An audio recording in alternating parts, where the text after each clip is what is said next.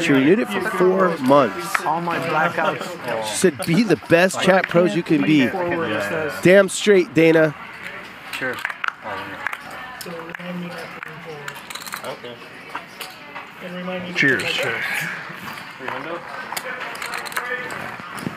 Where's the closest restroom at?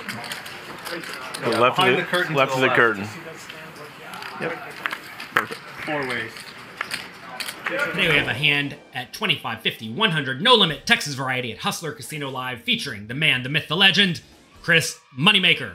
In this hand, under the gun +1 with Ace King offsuit. Jabrail calls under the gun +2 with his $9,000 stack with Jack 10 offsuit.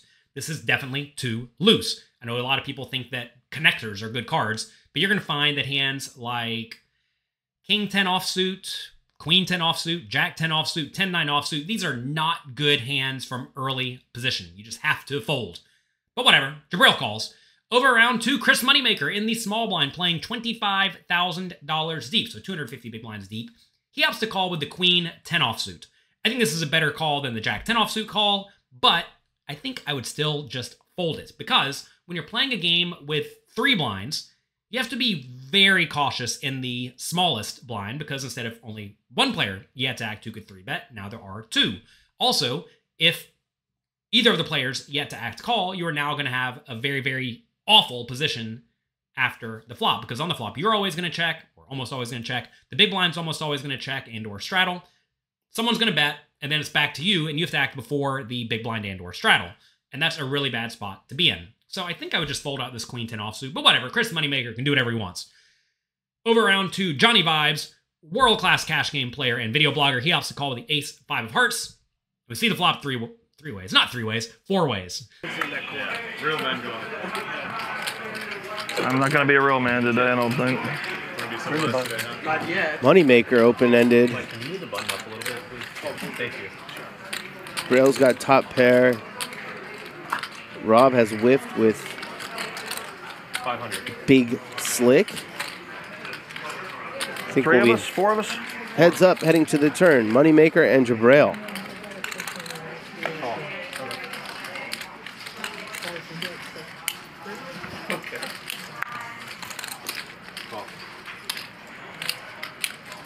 That's about sexual favors. Yes, that's 100%.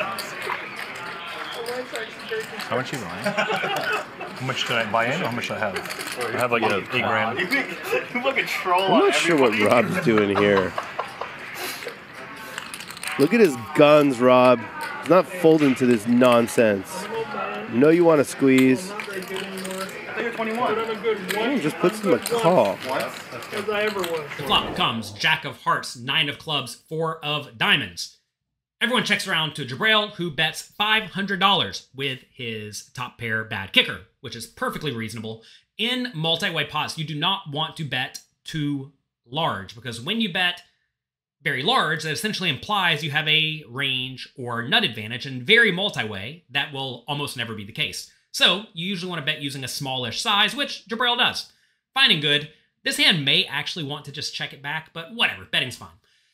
Over around to Chris Moneymaker in the small blind. He can either raise or call. I think both plays are reasonable, but notice the stack to pot ratio here. If Chris Moneymaker raises to something like $1,500 or $1,800, Jabrail could conceivably just rip it all in, and then Moneymaker would have to fold out his open-ended straight draw, which would be a disaster. So when that's the case, you usually want to just call. So he does call. Johnny Vibes opts to splash around as well. He's getting really good pot odds, but the problem here is that even if he spikes an ace, it may not be good. So he's really only drawing to the backdoor flush draw. So I would have let this one go, but whatever. Johnny Vibe splashes around.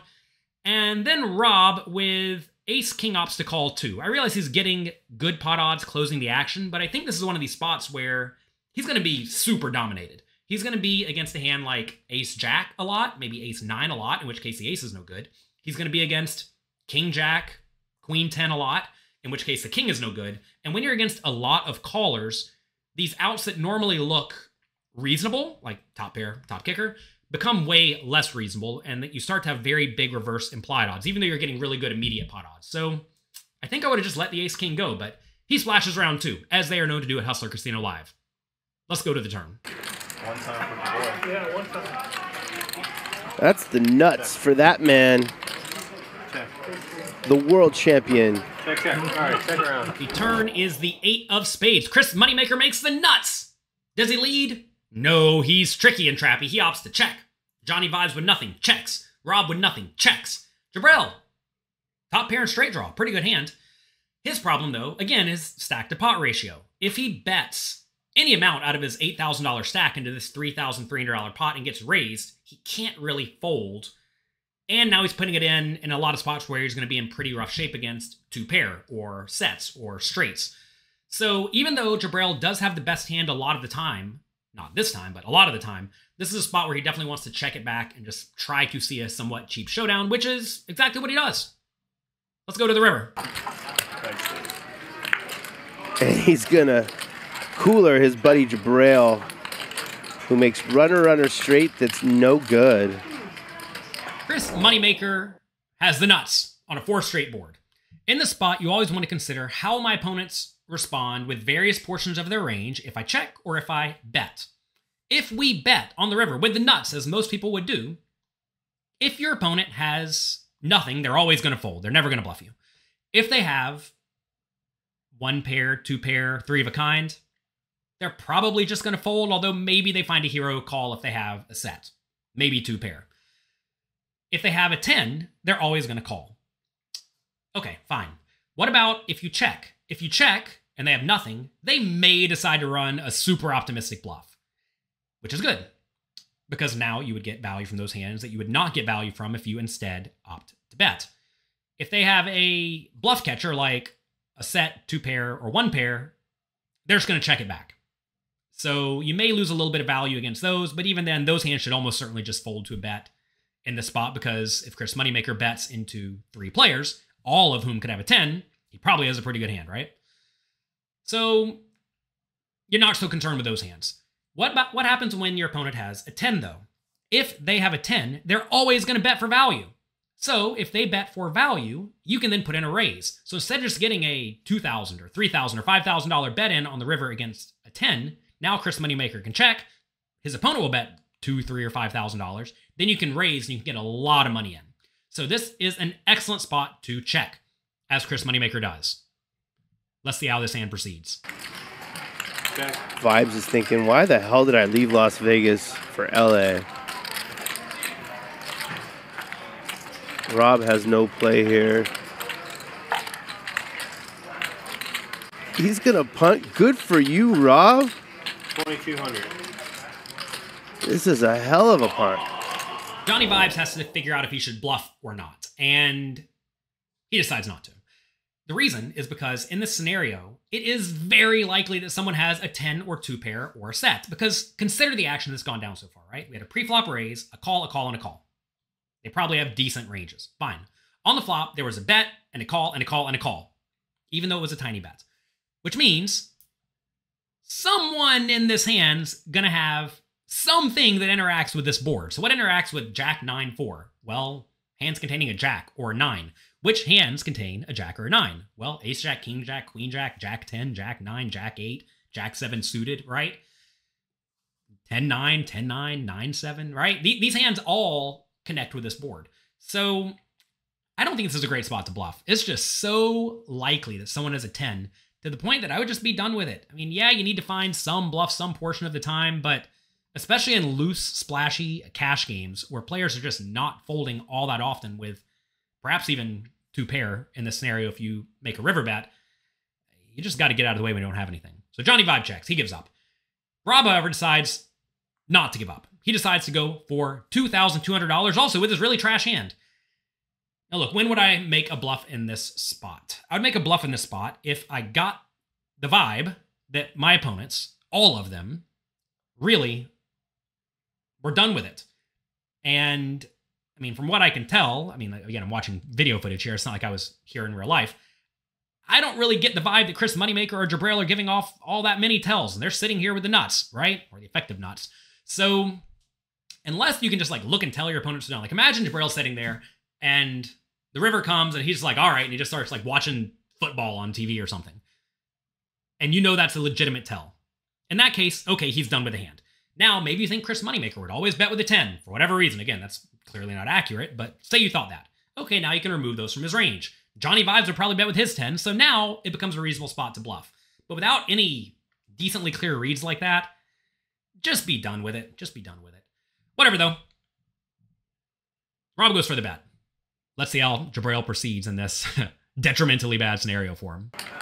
Known as a straight, it works. Unfortunately, Jabrail's got one, and your buddy Chris Moneymaker has a bigger one.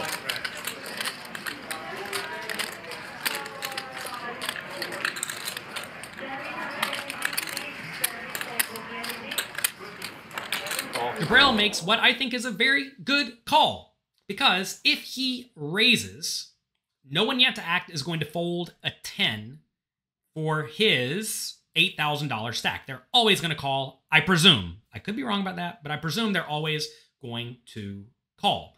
And if you just call here, especially if you hem and haw a little bit and you're like, oh, you know, like maybe you can make your opponents think you have 2 pair, they may actually decide to bluff you.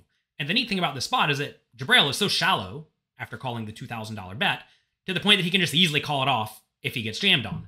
So this is a spot where I like just calling. I also think that if Rob is bluffing, as he is, and you shove, he's literally never going to call without a straight, right? I mean, maybe he finds a call with a set, but probably not. I mean, who knows what's going to happen, but I doubt it. So I love the call by Jabrail. Let's see what Moneymaker does.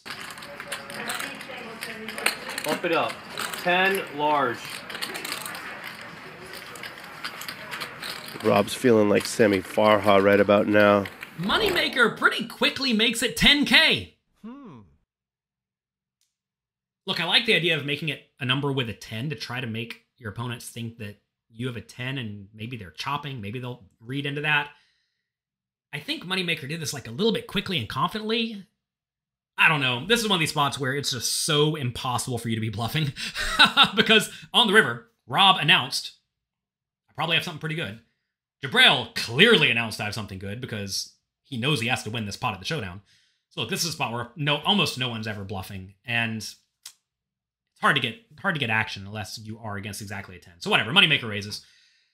Back around to Jabrail. He is doomed. Let's see if he can find the heroic fold. Getting punked by Moneymaker. I don't see any way Jabrail gets away from this.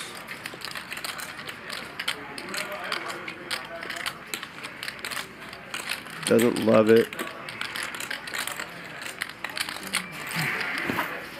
You really got Queen 10, man? Gonna pay it. I know you don't. Interesting table talk here. You know what I have. Everybody knows what I have.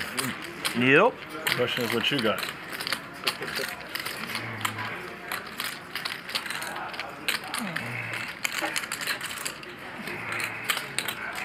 I don't think you're in a position to bluff, but I'm a degenerate gambler. And that's why we love you, Jabrail. And I got a steak waiting for me there. I'll call. Show it to me. Nice hand. Stand it. Yeah. Very savvy check I'm gonna eat. I'll be right back. on the river. Moneymaker I made a dumb bluff. got his buddy to punt off a little bit. Yeah, Trapped you did. It's all right. Jabrail. It'll happen again. He'll be back soon. Hey, thanks. I have no clue why I've done it. After a bit of thought, Jabrail makes a call, and you certainly can't fault him. It is an annoying spot because, as he even says, you know what I have, because he called the $2,200 river bet, and you're still shoving. So either you have a 10 or you have Queen 10. And despite that, I think he just has to find the call. It's an annoying scenario. And unless you know Moneymaker will literally never bluff and literally infrequently raise with a naked 10, I think you just got to pay. It's going to make that steak taste a little bit worse, though. Tough spot for him, and I really don't think there's much you could do to avoid that one. As all of you know, Chris Moneymaker was responsible for the poker boom a long time ago in 2003. Some of you were just little babies back then. This year, the World Series of Poker main event was the biggest ever with 10,043 players. I was one of them. I did not win. It's been said that this might be the start of a brand new poker boom. So what I want to know is, what do you think are the reasons for such big growth in the main event, or perhaps poker in general? Take a second, think about it, Before you end this video, let me know in the comment section down below. Go ahead, do it. I'll wait for you. I appreciate it. That's going to be it for today. If you enjoyed this video, click the like and subscribe button down below. And also, we have another video lined up for you where there's a Savage Full House versus Full House Cooler. It's brutal when you get coolered. Hope you don't get coolered in your games. Good luck, have fun, and hope you run hot as the sun.